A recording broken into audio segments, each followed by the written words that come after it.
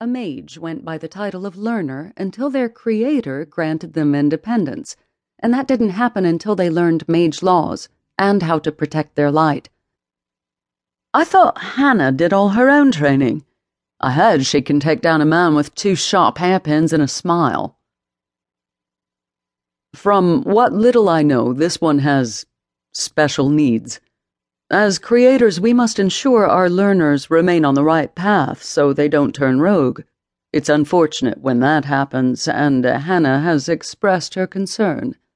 She thinks someone with your abilities would be able to help. Simon felt his cock thicken.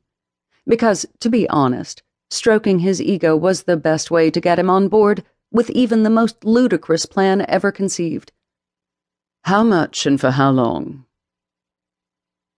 Novus might have been a young man when he was changed over, but his eyes were steely and filled with ancient light.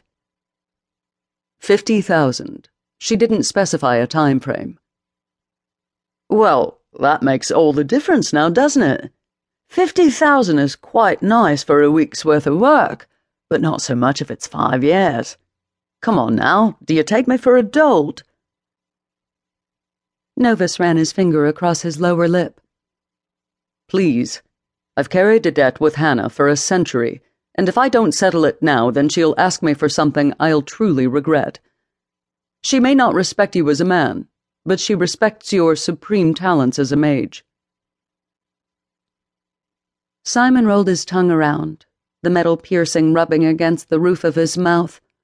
He preferred training over most jobs so long as they didn't pair him up with a blighter too afraid to take a blade in the chest. Simon firmly believed training should be baptism by fire. You can't learn to fight if you're only going through the motions. A mage has to know what it feels like to have a blade penetrate his chest, because that's the fear he'll have to overcome. Simon was a master with knives, and few could ever equal his talent.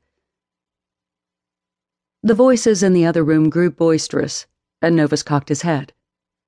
Ah, it sounds like Levi has arrived.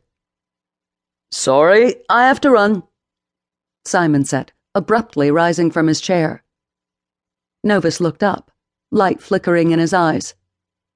And my offer? I need to speak with Hannah before I make a decision. But if I agree to this, then you, my friend, are going to owe me a tremendous favor.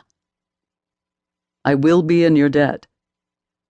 Novus rose to his feet and bowed. Are you sure you won't stay a while longer? The weather is agreeable, and I'm gifting the children a small playground. My men installed it this morning behind the house.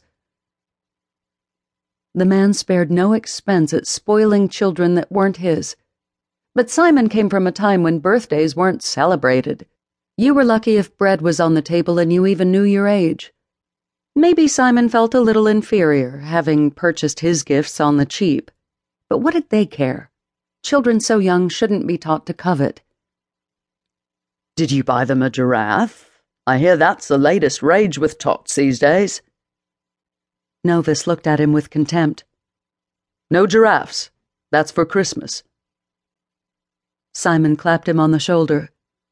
Good to see your sense of humor is intact.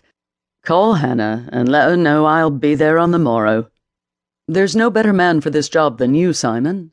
I hope you know how valued you are among the members of the Majory, and that's not as terrible as you make it out to be. A man has to earn a living in this world to secure his comfort during his immortal years. It may not always be an easy task, but that which makes us stronger kills us. That which... Bloody hell, mate, don't even try. Simon swaggered toward the door and gripped the doorknob. Why do I have a feeling I'm going to regret this?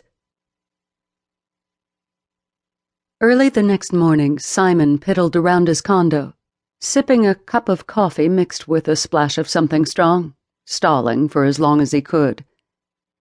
He snatched a golden apple from a fruit bowl and swaggered to the living room window, peering down 13 stories to the busy street below.